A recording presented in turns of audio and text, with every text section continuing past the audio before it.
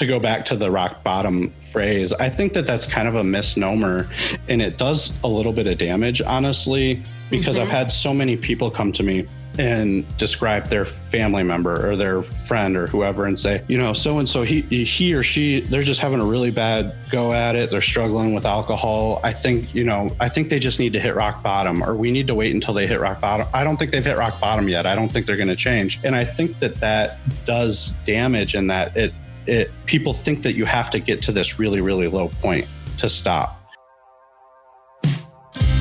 This is the Nature Untold podcast, and I'm your host, Emily Holland. This podcast is about all kinds of sobriety, addiction, recovery, as they intersect with the outdoor community and industry. Welcome to the show.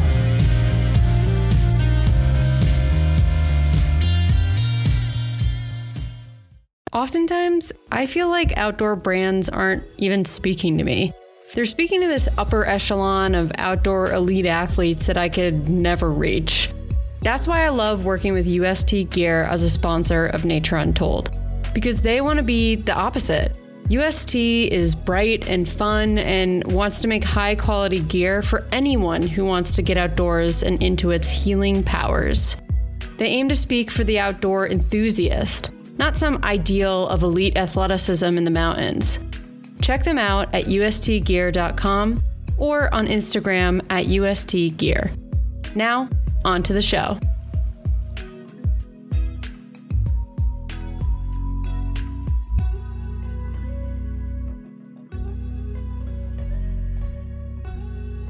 Hello, all you beautiful people, and welcome back to the Nature Untold podcast. So before we get into the actual episode today, I do want to just let you know about a community fundraiser we're doing for the Loveland Foundation. So it is Black Heritage Month, and in honor of that, we are raising money for the Loveland Foundation.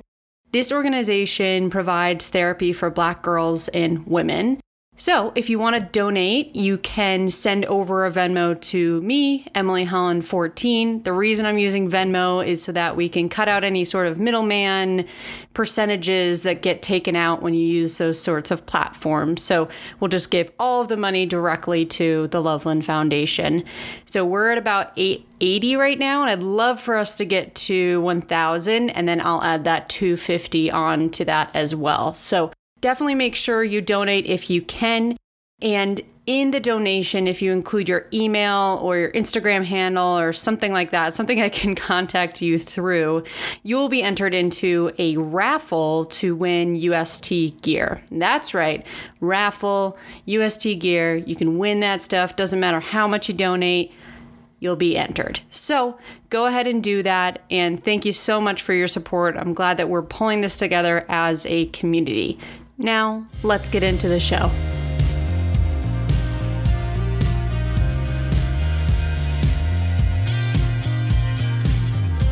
Welcome back to the Nature Untold podcast. I'm your host, Emily Holland.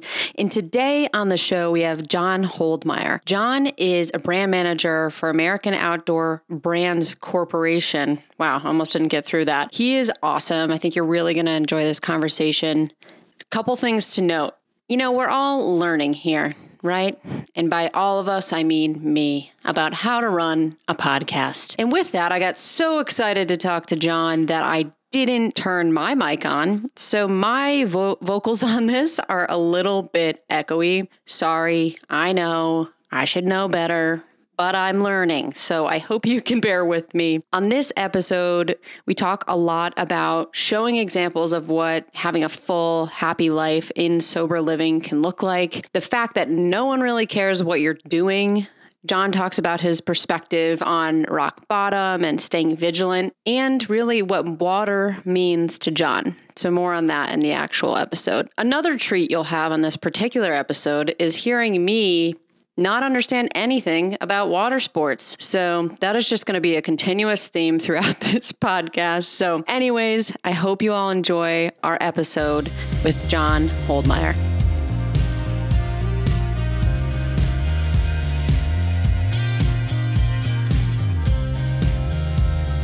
welcome back to the show. Today we have John Holdmeyer on the show. John, welcome to Nature Untold. Thank you. It's really good to be here. I'm excited. Yeah. Well, I'm going to put you on the spot kind of right away because that's what an interview is, really. And I want you to tell the people of the Nature Untold podcast something they might not know about living in Missouri that's pretty rad. Ooh, okay. Yeah. Yeah, that is right on the spot. I would say most people don't know. The most common thing I get is most people go, "Where's Missouri?" a lot of times. So a lot of people don't know where it is. But I would say, as far as especially like specifically the outdoors, a lot of people don't know the amount of activities you can do. Southern Missouri has a lot of really cool stuff. We have a lot of kind of hills and streams and spring-fed streams.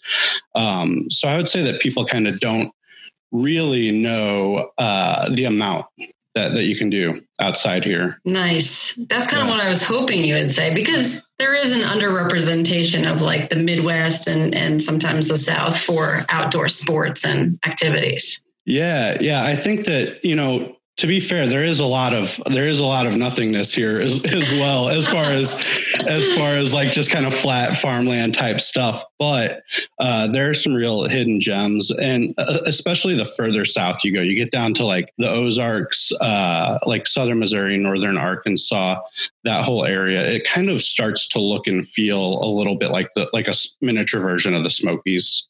And kind of all the same or similar activities you can do out there, you can find here. Nice. Okay. So obviously I'm asking you that because you live in Missouri, you live in Columbia, right? Correct. Yep. Right in the middle of the state. So did you grow up in Missouri as well, or where did you grow up? Yeah. I grew up just outside of St. Louis, small town called Washington, Missouri. And I grew up doing kind of the activities that I was talking about, growing up floating, float trips, camping, a lot of gravel bar camping. So we have really great spring fed, we have a couple of nationally scenic protected rivers in Southern Missouri. And so I spent a lot of time with the family, with my dad, with my parents, my brother, my sister, overnight float trip kind of stuff, a lot of fly fishing, those sorts of activities. So nice. Wait, did you say gravel bark camping? Gravel bar camping. Okay. Describe, please.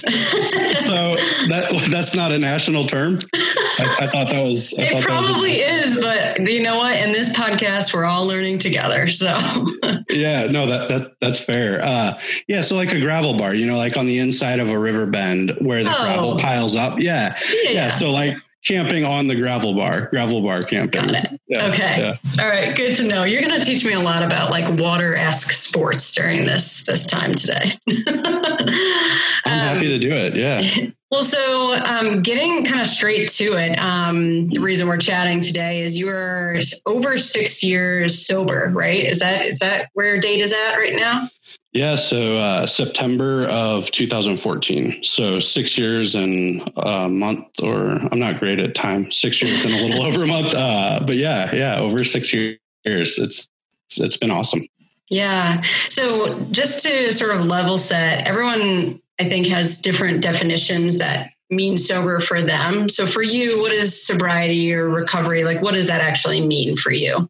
Yeah, that's a really good question. For me, it's no substances, no mind-altering substances, I guess, unless you want to count caffeine. I'm a cold brew fiend. So I would say, 6 years ago, I decided that I really needed to stop drinking. I had a serious problem with drinking. And so since then, I've been substance free, and it's been by far the best thing that I've been able to do for myself in life. So, yeah. And when we talked before, off the recording, we talked a little bit about how when you were young, you were quote unquote a good kid, right? Listening to your parents, not breaking any rules, doing well in school, right? And your parents kind of warned you about some level of alcohol or substance abuse disorders within the family. So can you talk a little bit about that warning and how that made you feel at the time when you were a kid? Yeah. So it was kind of known or made known to me growing up. Both my parents, neither one of them have an issue with alcohol or anything, but there was history, further back in the family. And so that was something that was told to me at a young age. And I think I grew up a little bit hesitant and a little scared and cautious around drinking. And so I was a pretty well-behaved child. I didn't drink all through high school. I didn't do anything out of, reason. I was pretty well-behaved. And then it really kind of started whenever I went to school, college. So I think, for a lot of people who have substance abuse issues or who struggle with alcohol specifically, you hear a lot of stories, especially if you go to any type of recovery program or AA or anything like that. You hear a lot of stories of people who started when they were 12 or 13 or whatever. And that's kind of the norm that people expect.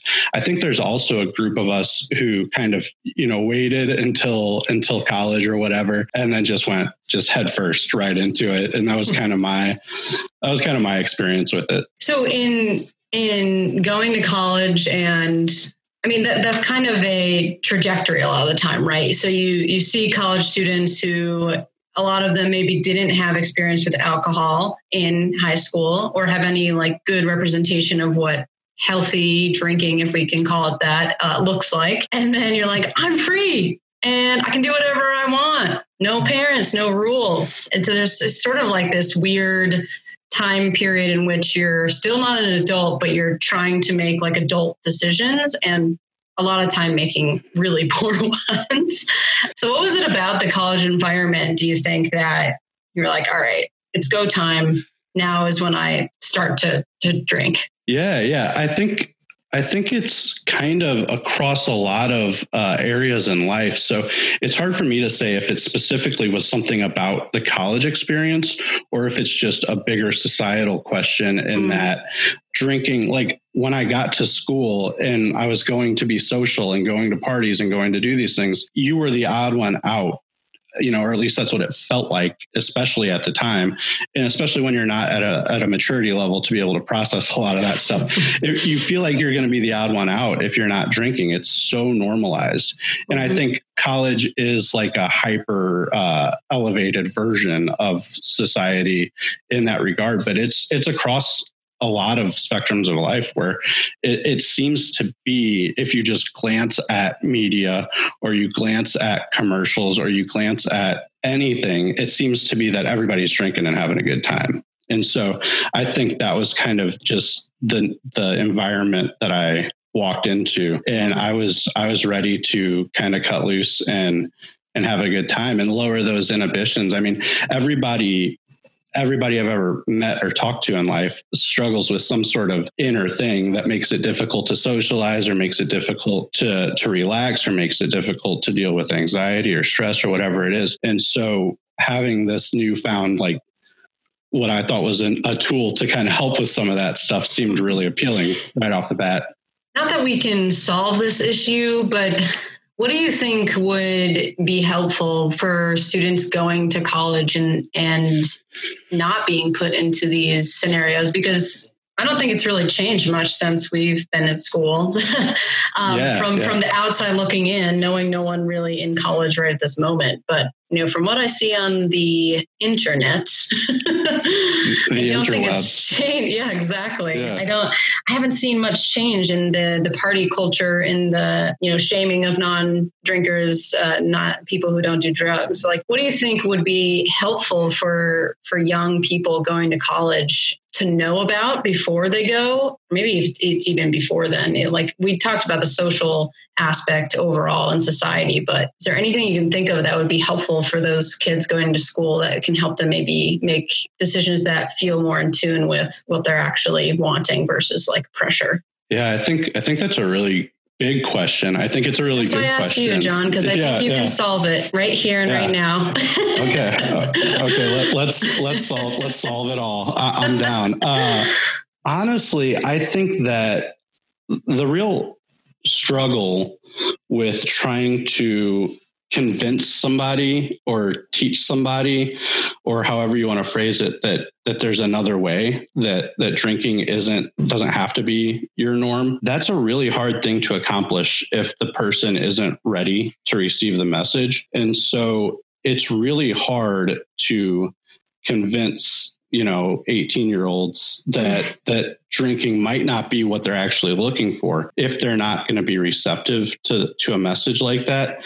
And I think the only thing you can do for people who aren't ready or willing or seeking change necessarily is just continually show examples of how it's possible to do it without drinking, and how it's possible to live a really, really fulfilled, happy life without drinking.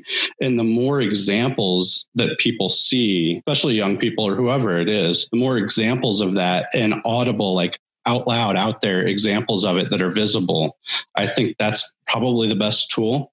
But that's also hard to accomplish. And I think one of the really cool things that I've seen in the past several years, and I think we talked about this a little bit when we talked before, but especially within the outdoor industry, is that there's this growing NA movement. Mm-hmm. I think it's at its beginning still, but it's really cool to see. And I think a lot of people look to the outdoor industry as, oh, how cool is the outdoor, lifestyle. And people really admire that. And I think that being able to see some of these really cool NA things pop up and become popular would be a good way to kind of get that message to, any crowd, but specifically a younger crowd, that look, all these people are going and doing this cool stuff, and they're drinking NA beer while they do it, or they're drinking, seltzer or whatever it is, hop water or whatever. I think that all those brands, all those companies and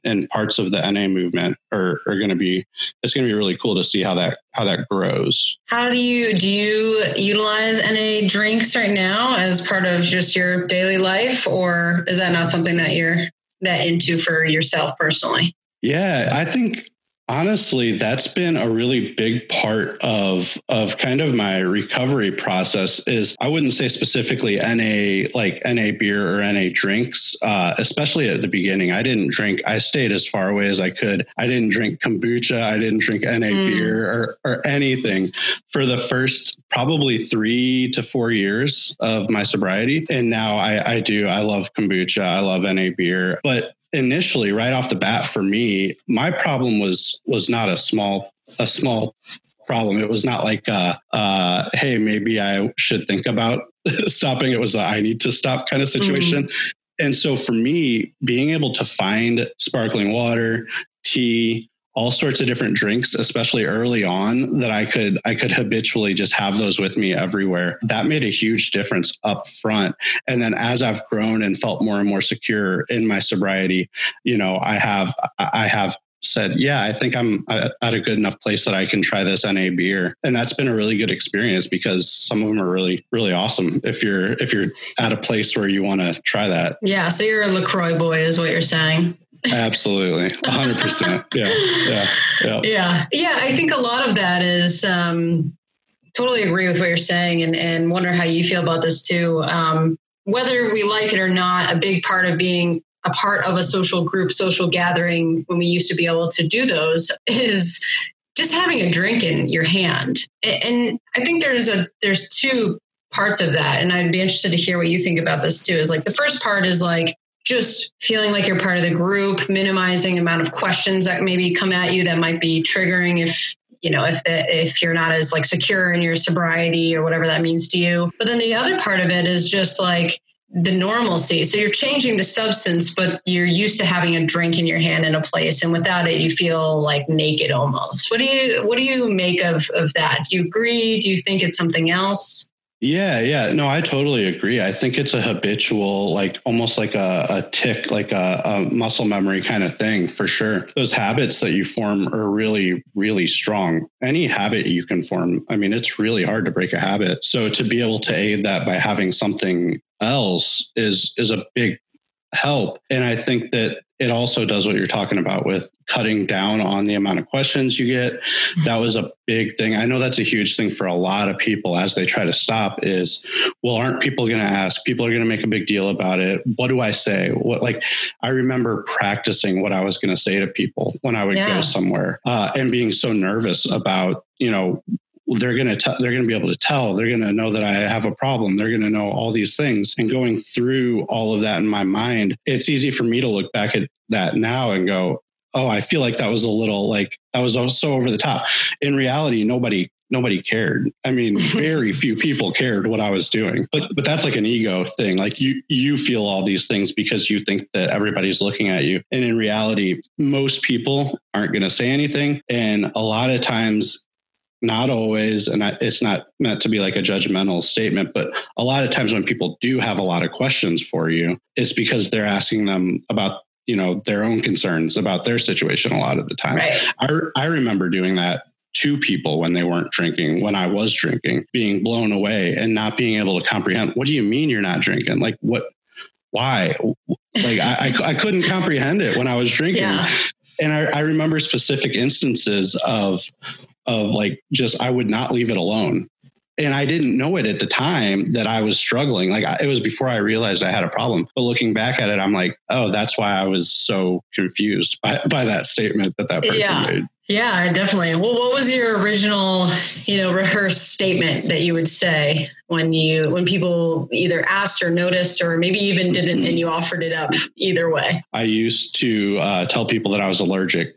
I was allergic to alcohol. That was one of my first ones. Yeah. I think that's kind of a common one that people talk about a lot in like AA or in a lot of the recovery programs is like, you can say you're allergic because it's kind of true. You kind of are, or you can say, man, I can't remember any of the other ones. I do remember that specifically though, telling people that I was allergic to alcohol. Yeah. And I think like those questions, I'd love to hear how you deal with them now. Like if people ask you questions or come to you with interest, and what your approach is in trying to be like you talked about, like you're basically an example, right? Of what other people might want, living a full life, having joy in your life, not doom and gloom only, going through recovery. So now when people come to you, ask questions, how do you usually try to support them in a way that's not preachy, but that is helpful? Honestly, I think that's the hardest thing is when you tell somebody that you don't drink,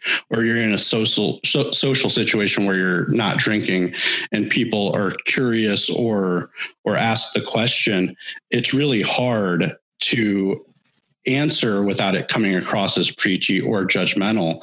Mm. And so, it's something that's something that I don't want to say struggle with, but I still encounter that, all the time whenever I'm, less so now, with the social, situations the way they are, but it's still something that's tough to walk that line of letting people know and being vocal about the fact that, oh no, thank you. I usually start with, oh no, I'm not drinking, or I don't, no, thank you. And kind of like turning down offers. If somebody really pushes it, I'll just be like, hey, I don't drink, I appreciate it though. And just try to be as nice about it as possible.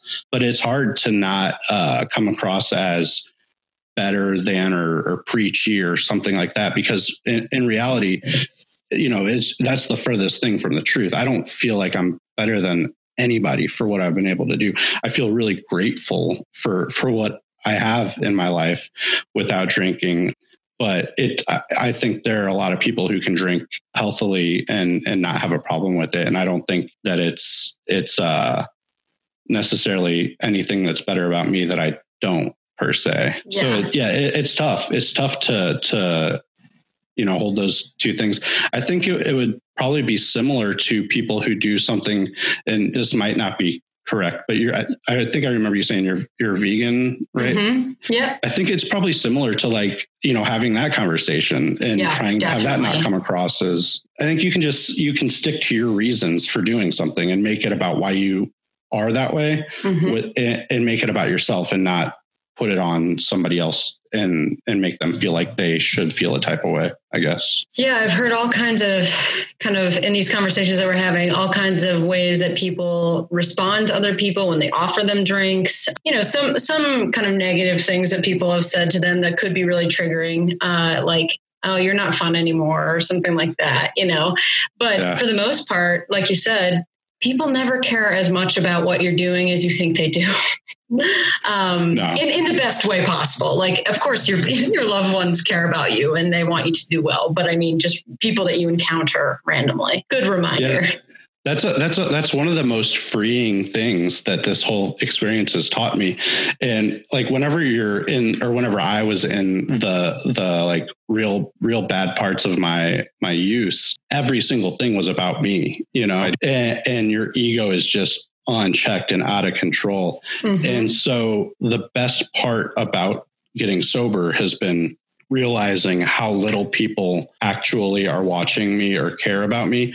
Of course, my family, people in my life care about me, but it's not like people walking down the street are looking at you and thinking about you whatsoever. And that's so freeing whenever you get to the point where you're like, okay, none of these people actually, like, it doesn't matter if I do this or I do that. It's really freeing. Yeah. So kind of taking a step back in the trajectory of like going to college and then a little bit down the line, realizing, okay, this needs to stop. So in between that, I think you had mentioned you were working as a rafting guide during the summers. Is that right? Yep. Signing up for that kind of job. What's the environment like? How does that play into the journey of, drinking becoming a really steady staple in your life? Yeah. I went out when I guess it was probably, I think it was my freshman year, summer at school, went out to North Carolina and I was a raft guide out there for several years and taught whitewater kayaking. And it was one of the best experiences, still to this day, one of the best experiences of my life. I learned so much doing that. And I met some lifelong friends that I keep in touch with now, several of whom also don't drink anymore. And there were, looking back at it, as I went into the raft guide life and kind of doing that thing, it seemed like everybody was partying and everybody was drinking and everybody's, doing that, especially in the staff housing, like my first year, 2 years out there. That's what's noticeable and loud and obvious. Looking back at it now, I feel like there were probably a lot of other people there who didn't drink, or a lot of people there who didn't drink that I just didn't notice. And I wasn't seeking that out, but that definitely played into what I was looking for. The loud drinking, hanging out and partying part of the job. So then from there, what comes next? So you go back to school and you're still doing a lot of like day drinking, right? I think we talked about that became a big thing. And man, day drinking is so popular. It's like scarily popular. So normalized. It's a little bit unfortunate how normalized it is, obviously. But so what comes next after you have this kind of life-changing, to your point, experience, but it's also kind of wrapped up in some of the partying that you were already doing? Yeah, absolutely. I kind of would bounce back and forth for several years where I worked at an outdoor store in Columbia, Alpine Shop, and it's an awesome little, mom and pop outdoor gear shop. And so I had worked there for a while. That was my first job, I think. I was like 16 or 17 when I started there. And so what I would do is I would leave and I would go raft guide and teach kayaking and stuff in the summer, and then come back and go to school and work at the shop in the winter. As I came back and as I kept trying to get through school, the situation continually just got worse and worse and worse. And so school was a real struggle for me. I always struggle with things that I'm not interested in or involved with. So some of the like gen ed classes, I would, I had a lot of issues with things I didn't understand why I needed to learn. If I'm interested in it, like what? Math, anything math related, college algebra, and I use math now pretty frequently at my job. So I should have embraced it, but I didn't at the time. But yeah, the math stuff, anything that was related to, like, I took a lot of psychology classes. I switched majors multiple times.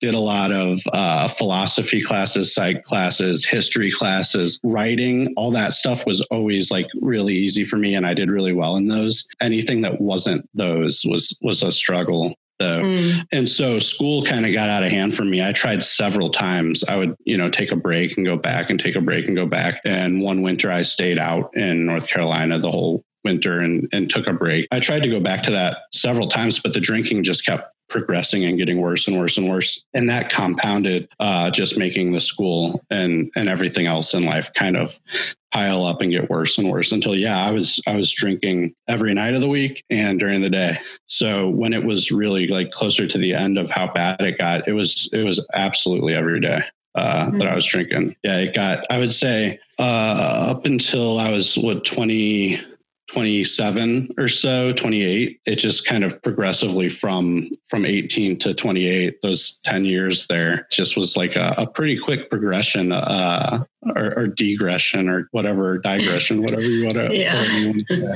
It went downhill fast for me. But I'm also really thankful because, there are so many people that it goes badly quickly for a lot of people, and they never get better. They just live the rest of their lives doing that. And that's always a thought in my head that I'm just really grateful that it was that amount of time.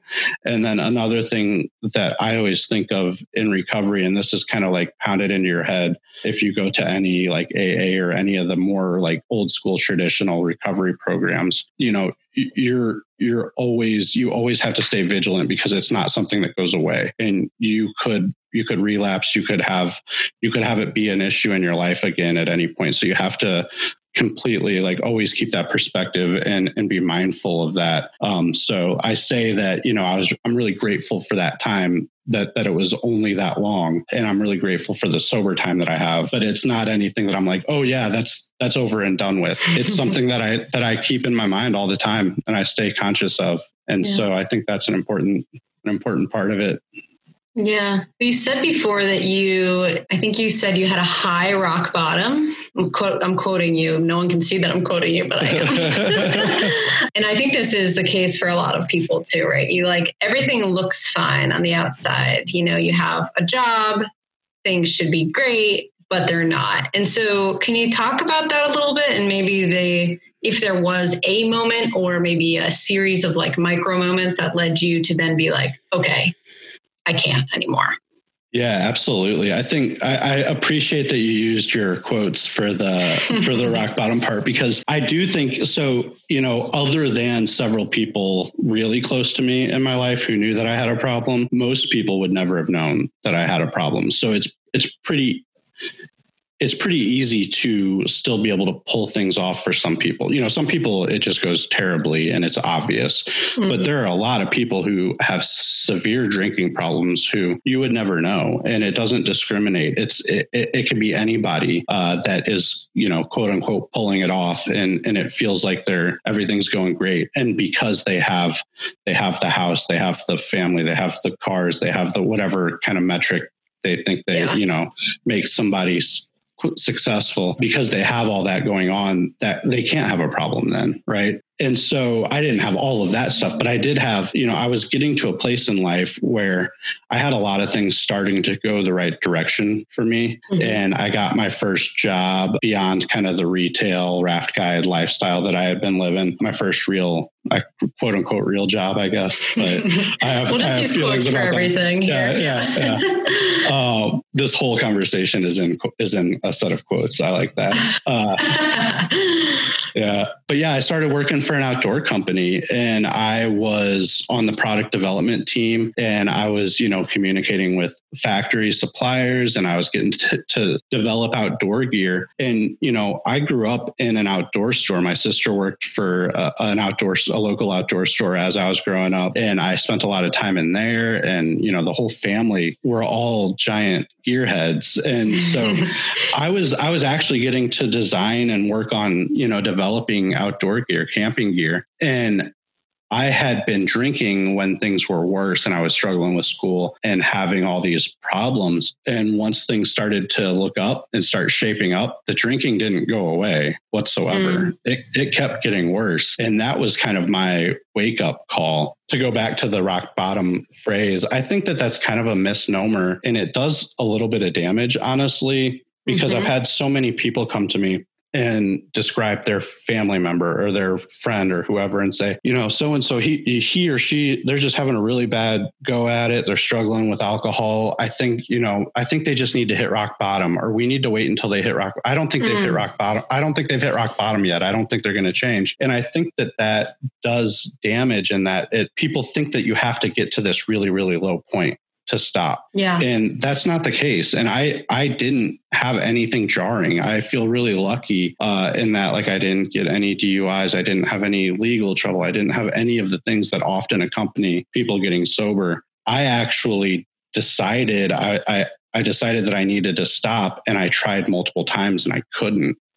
And that was the real wake up call for me. I was like, oh crap, like this is not good. And so, yeah, I don't even think it was a rock bottom, really. I think it was just kind of a realization process that kind of led to me realizing I needed to get some help. Yeah. Yeah. And I think that's such a good call out. And yeah, I think you're right, a disservice to, the people who are realizing that maybe it's not serving them anymore, and it probably never was in the first place, and that they need to move on. That's such a great call. So thank you for saying that. So when you're going through this and you're trying to stop multiple times and you can't do it, what's next? What are the next steps and that you took to fully try to go through and be in recovery?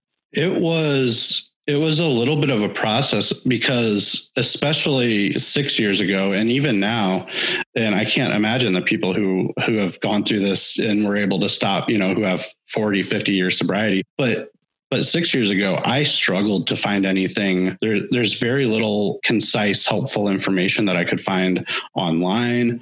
The only thing I could find was, okay, go to AA. That's what you got to do. You got to go to an AA meeting. And so I went to an AA meeting, and I'm not a particularly religious person at this, juncture in my life. I have a lot of spiritual tendencies and a lot of mindfulness techniques and a lot of practices that I do, but I'm not a religious person. And walking into AA, being hit with the religion of AA, that didn't do it for me right off the bat. I needed somebody to contextualize and help me realize what I could get out of it. And so I tried AA. That didn't work. I, had all sorts of excuses as to why it was stupid and it wasn't going to work. And then I strung together like 2 months of sobriety, and then it got bad again. And then I went to AA again and had another month or whatever. Mm-hmm. And then I just realized, I remember I called my parents and I said, I need to go somewhere. I need to go to a facility. I need to go to a facility where I physically can't access alcohol. And that's what I did. I went to a rehab facility here in Missouri, and there were good things and less good things about that whole experience. But in general, the best thing, it was the best thing for me at that time. And I think that it's still probably one of the best ways for people who are really struggling. If you try and you can't do it, that's a really good way to create the separation that's needed to have those thought processes and the learning happen. That was the biggest part of it for me. Was the facility I went to had a lot of learning. They had a lot of education style, seminar style, like kind of classes. And so the part of me that was really interested in psychology, bringing it back.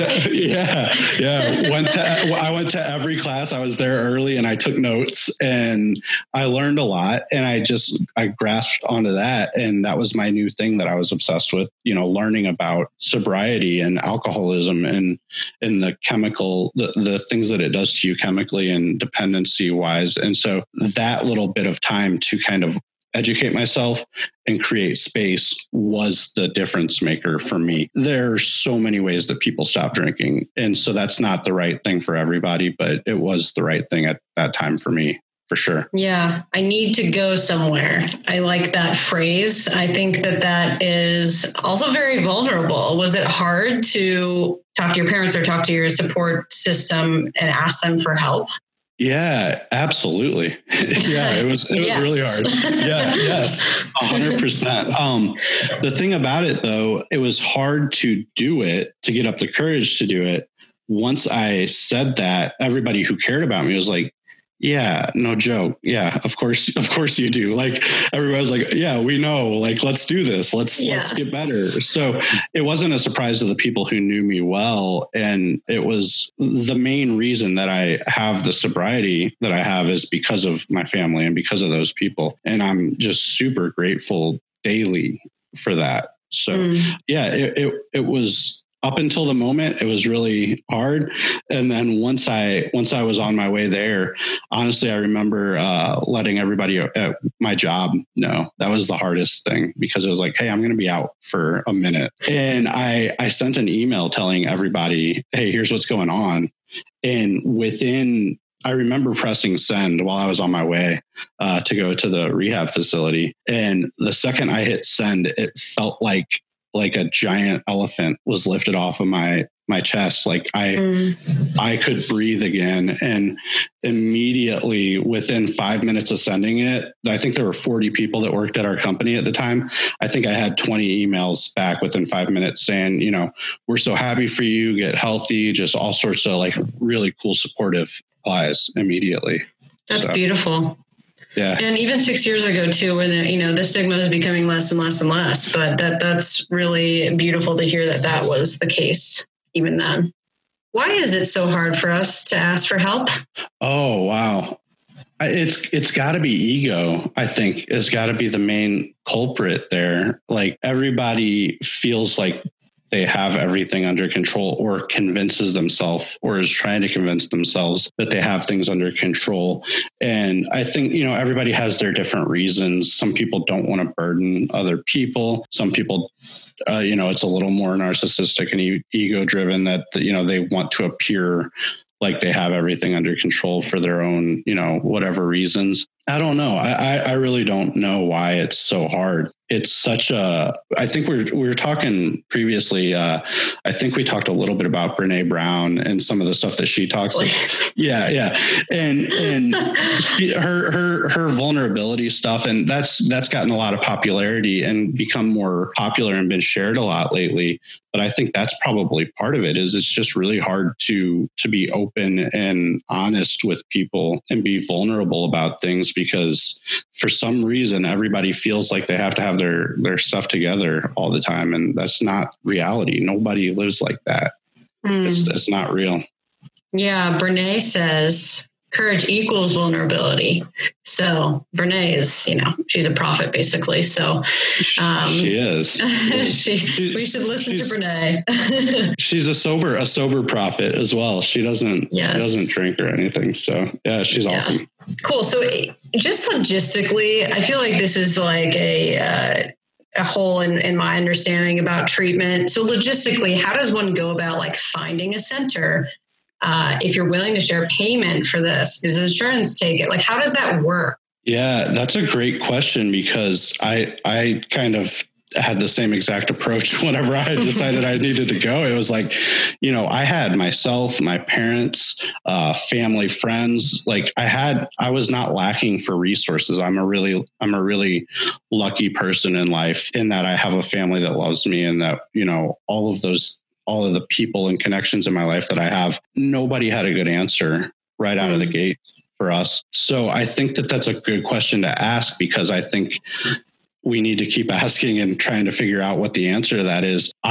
We researched facilities that were close by, and I had a friend of a friend who had gone to this facility and said it was a good experience and recommended it. So I guess lucked out that it was, But yeah, the payment part of it, the insurance part of it, that's a frustrating thing to deal with whenever you're at, a really tough juncture in life. And at that point, I was just going to go no matter what and figure all of that out later. The really frustrating part was, after getting there, dealing with the insurance and realizing that they're saying, oh yeah, no, this isn't covered. We're not going to cover this because we don't believe you have a problem, because you haven't had any DUIs. You haven't had any legal issues.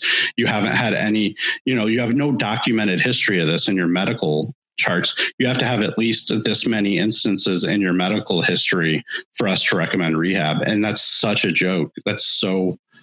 So horrible. Yeah. It's messed up. I don't know if that's still the way most insurances or the way it's approached most of the time. But I think there's a lot of work that still needs to be done with making help more accessible, more easily accessible. I can't imagine that it's gotten worse. I feel like I've been seeing things that make it seem like it is getting better, but that's still probably the biggest barrier to people getting the help that they need. Yeah, that is very upsetting. I didn't know that. So I'm sorry that you had to deal with that. But I think, so researching friends of friends, I'm just kind of recapping what you said, and then trying to understand maybe before you go, if you can, like what it's going to take for your insurance, yada, yada. So I think too, just being aware of, like you are aware in your local area, maybe this is a recommendation for folks. I haven't been to a treatment center, so I don't know, but you're kind of aware of like where the closest hospitals are. So maybe just becoming more aware of like where the closest treatment centers are for things like this. Yeah, absolutely. I think that's probably a good recommendation. And I think now, honestly, kind of the more I think about it and kind of just now while you were talking, it popped into my head that like there are a lot more digital resources now than there were 6 years ago. There were no Facebook groups that I knew of when I was looking 6 years ago.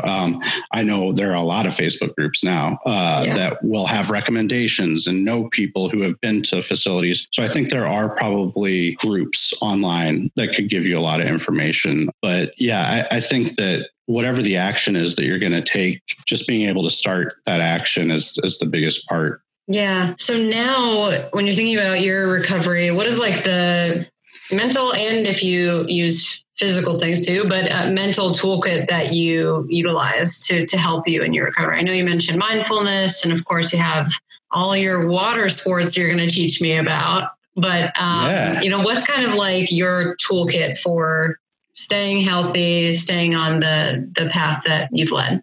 Yeah, I think it is a combination of a lot of things, mindfulness and specifically mindfulness meditation practice. That's been one of the biggest tools that I have used. I've been doing that for, I think, 4 years now. So not the entire time, but for the majority of my sobriety, I've been doing mindfulness meditation. That's been just incredibly helpful in not only like maintaining my sobriety and mental health, but just everything in life. It helps in literally every situation in life to be able to be mindful of the thoughts that are coming into your head and what's happening, and, emotions as they're happening, and, your reactions as they're happening. It's just so incredibly powerful and freeing to be able to, not always, but sometimes, in real time, be able to notice things and why things are the way they are and why you're reacting the way you're reacting. So mindfulness is for sure, if not the biggest, one of the biggest things. Getting outdoors, being outside, specifically the rivers. Yeah, that's my favorite. So whitewater kayaking, fly fishing. I really, really love fly fishing out of my drift boat. That's like, if I could choose one activity at this point in my life, that would be it. So anything on a river. Yeah, I think that connection is probably the third leg of the tripod. They're trying to stay connected with the people in my life, and life is busy and life is crazy. And I'm thinking of people right now that I owe text responses to, speaking of connection, but it's hard. It's hard to stay connected to people. But I think that's a really important part of staying sober and mental health and stuff like that for me, is just making sure that I'm not isolating myself, because addicts, alcoholics, our nature, like my nature is to isolate myself and not have those connections. So staying as connected as possible is a big part of it. Yeah. Well, I imagine that it seems that sobriety, especially drinking, not drinking, is like a natural boundary maker. And there's this interesting boundary between connection, but then also what you're talking about, mindfulness, meditation, sort of like quiet, still moments on your own. So how do you navigate that? I mean, I know you're joking about like needing to respond to people, and that's great, but I mean, you know, giving your time and your emotions and your energy to people, but also like making sure you're making time for meditation every day. Like, how do you navigate that balance? Oh, that's a really good question. Yeah, we're solving every problem on this podcast episode. Yeah. It's tough. It's really tough to do that. I'll go days, I'll go weeks where I'm like, I haven't been doing a good job at this part of it, you know? So it's a constant, I don't want to say struggle, because it's a good struggle to have these tools, you know, but there is some, and to your point of like having the calm reflective time, that's very much needed. That's a very important part of it all, but also being able to step out of that and have conversations with family and have conversations with friends and those sorts of things. Like it's a balance. You just have to make sure that you're not staying in one or the other for too long. I think the being alone and being okay with being alone side of things is a skill that I don't want to say most people, I shouldn't like generalize, but many people don't ever develop that skill of being able to sit quietly with themselves and with their thoughts. Mm-hmm. And the mindfulness part of it has been really helpful for me. But also in my previous job, I did a lot of travel. So I was doing a lot of solo travel to our factories in Asia. And so I would spend a lot of time in hotel rooms by myself or on 16-hour flights and long travel days by myself. And I think that I'm looking back at that, because I don't travel quite as much for this new position that I'm at, looking back at all that travel that I did and the amount of time I had to sit with my own thoughts, I don't think I fully appreciated that for what it did for me mentally. You know, it really made me, I remember specifically, like I remember every time I would come back from a trip, I'd be gone for like maybe a month at a time. And and I would be in like Hong Kong and Bangladesh. So it's totally different culture, like completely. I mean, everybody's the same. People are people, but just culturally, it was a really big city. Hong Kong's really big. Chittagong, the city that I spent my time in Bangladesh, is a really big, bustling, you know, busy place. And I would be there and I would be in a hotel room in the evening, you know, by myself, having a lot of time, you know, to sit with my own thoughts. And I would be over there for a month or a little over a month and come home. And the second I got home, after I got over the jet lag, I was the most annoying friend in the world to all my friends back in St. Louis, because I was like, we're going to do this. And then Thursday, we're going to go do this. And then Friday, we're doing this. And then, so it was almost like polar opposites of like being, you know, I had a lot of good interactions and friends in Bangladesh, but being able to come home after having all that time kind of by myself, it was like overload on the connection side of things for sure. Yeah. So the pendulum swings basically. Yeah. It's just got to keep it as in balance as you can, I guess. Yeah. Okay. I'm going to ask you a really deep question. Ready? I'm leaving. I'm leaving. Yeah. It's so weird. John hung up. So strange. What does water mean to you? I would say that the thing that I like the most about water and what it means to me is it means everything to me. I know that's a big statement, but water, specifically moving water, you know, I think you can look at water in so many ways. Water like is the most necessary thing for life and all those sorts of big, heavy kind of things. But when you look at just specifically moving water, my favorite thing about it is the activities that I do on moving water, fly fishing, whitewater kayaking, canoeing, float trips. Those activities demand your attention. You have to give them your attention if you want to be successful in what you're doing. And to give moving water your attention is like the ultimate, like mindful Zen, overwhelming in a good way kind of feeling, right? Like, you have to be there. You have to be paying attention. Water's so powerful. It's so impressive. And to be successful in any of those activities, you have to be paying attention to the water, and it just takes you out of anything else that you might be in your head. So I would say that's what I love about it the most and what it does for me. That's beautiful. I often, if I only have like 20 minutes during a day that I can't work out, I can't do anything else, and I just need to like take in some sort of nature, I just literally go down the bike path, and there's a tiny little creek, and it just has this like almost like dripping water. It's not even like really rushing or anything, but that's what I go and look at if I'm trying to like get a nature fix for the day, but I just don't have time to like go do, a long run. And there's a lot of science behind that, and you can feel it when you're just looking at it. Or I've never been on rushing water, so I'll let you guide me in doing that, but that's a good maybe activity for people who are looking to get out of their own head and into something bigger. Absolutely. Yeah. I think, there are a lot of programs that take people fly fishing or take people kayaking or canoeing or rafting, all sorts of, I know there are a lot of like veterans programs for veterans who are coming home from war, or, there are a lot of like groups for cancer support groups that go fishing. There's a uniting, obviously, like overwhelmingly powerful thing about moving water. Yeah. Just the sound alone is enough to do it, I think. Yeah. What are you currently reading or listening to? Oh, that's a good question. Another good question, believe it or not. Yeah. I've been doing a lot of podcasts lately. So I've been doing a lot of meditation style podcasts, a lot of stuff for work, but like I really like On Being as a podcast.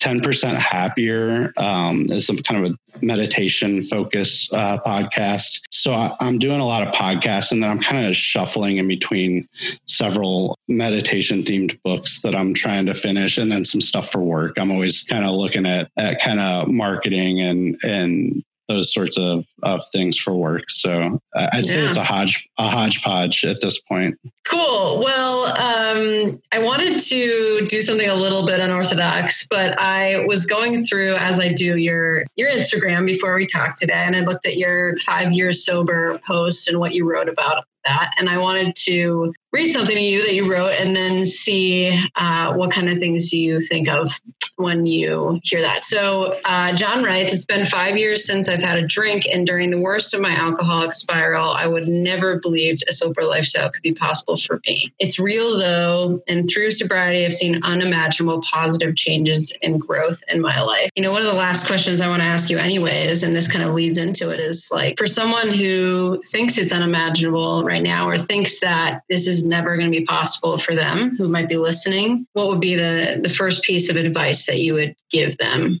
Yeah, that's really, a really good final question to go out on. I appreciate that. I would say it would be twofold in that, firstly, I would say it gets better. If you want it to get better and you put the work in, it can get better. It really can get better. So know that. The other thing I would say is I remember very vividly and specifically how overwhelming it felt when I was thinking about this, trying to stop. It feels like soul crushingly overwhelming to think about it. And the big reason for that, at least for me and my experience, was that your brain automatically goes to, oh, so you mean 5 years down the road? What if I get married? I can't even have a drink at my wedding. What if this happens? I can't even have a drink. Like, what if that happens 10 years from now and I can't have a drink like 10 years from now for this? Like, that's, for some reason, that's where most people's, or a lot of people's brains go immediately, is you start thinking about forever without drinking. And that's not a helpful way to approach it whatsoever. And it's not realistic either, because all you have to do is look at the next day And it's, you know, an age old, you know, adage in AA, and it's become like, you know, a pretty well-known saying, the one day at a time thing that applies to a lot of things, or you can apply it to a lot of things, but it's probably the most true part. And one of the most valuable things I took from AA was, you know, they have a lot of sayings that are really true. And one day at a time being one of the most important. You don't have to worry about, you know, next week, even. You don't have to worry about that event at the end of the month that you're stressed out about. You literally just don't have to drink today. And that's it. And then you wake up and you try to do the same thing again tomorrow. But it's literally just taking it one step at a time. The best analogy for me, and I was talking to a buddy who is a whitewater kayaker as well about this, and he's also sober. It's like in whitewater, whenever you're looking at a rapid that feels big, but you think you can run it, you're dissecting it and picking your line out by, you know, looking at what's the first eddy I can get to. And, you know, for those of you who aren't familiar with water, the eddy is right behind, you know, a rock or something in the river. And yeah. I could see the I was like, I know what that one is. I've gotten stuck in one. Okay. So behind a gravel bar, sure, there's an eddy. Yeah. But when you look at a rapid, that's how you break it down. You say, look, I can make it to that first eddy. And if things go downhill from there, I can get out at that eddy. I can take my boat and put it on my shoulder and walk, as long as I know I can safely get to that first eddy. Once you're in the first eddy, you start to look for the next eddy that you know you can get to safely. And that's how you break apart a rapid. And I think that there's a really good analogy for anything you want to accomplish that feels overwhelming, but specifically not drinking. It's okay. I don't have to worry about 3 days down the road or 3 eddies down the line. I just have to figure out how to get today, and then I'll worry about the rest of it once I'm done with that. So that would be how I would, and not how I would. I do tell people that, because that's another thing about it is whenever you do have some sobriety and you are open about it, people start crawling out of the woodwork to ask for help, because so many more people struggle with it than you would ever imagine. People do come to me frequently and ask, and those are my 2 main pieces of advice that I feel like are the most immediately helpful. Yeah. Well, thank you for that. So if people do want to maybe not flood your DMs, but stay in contact, follow along with what you're doing, where can they check in with you? Is Instagram the best place? Yeah. I think probably Instagram, honestly, just my name, John Holdmeyer. Yeah. Instagram would be the best, I think. And I do have people that I have, not a lot, but I've had several people who I have never met in real life reach out just through Instagram. And I don't have all the answers or all the solutions, and I can't make it any easier for anybody, but I am happy to give you any resources that I do have, or just listen, you know? So yeah, I'm down for that. Well, thank you, John, so much for joining us. Yeah, thank you so much for having me. It's been awesome. And I just want to say thank you for starting this whole thing. I think this is much needed. And I'm just really, really excited to watch this grow and be able to be a little part of it. It's really cool. So thank you.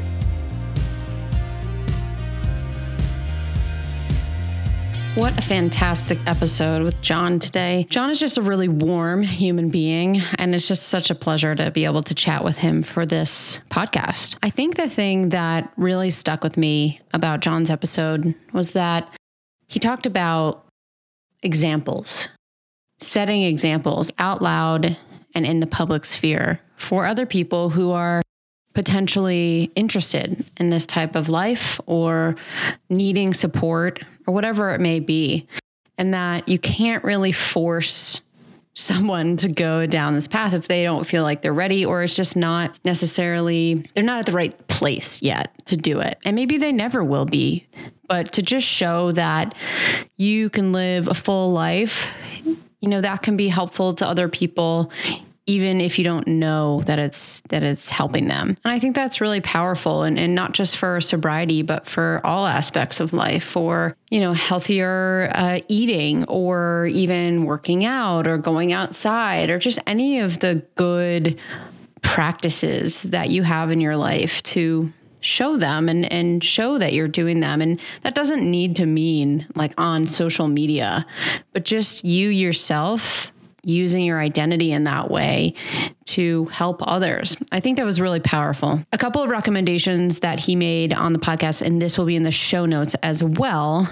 He gave 2 podcast recommendations. So On Being and 10% Happier.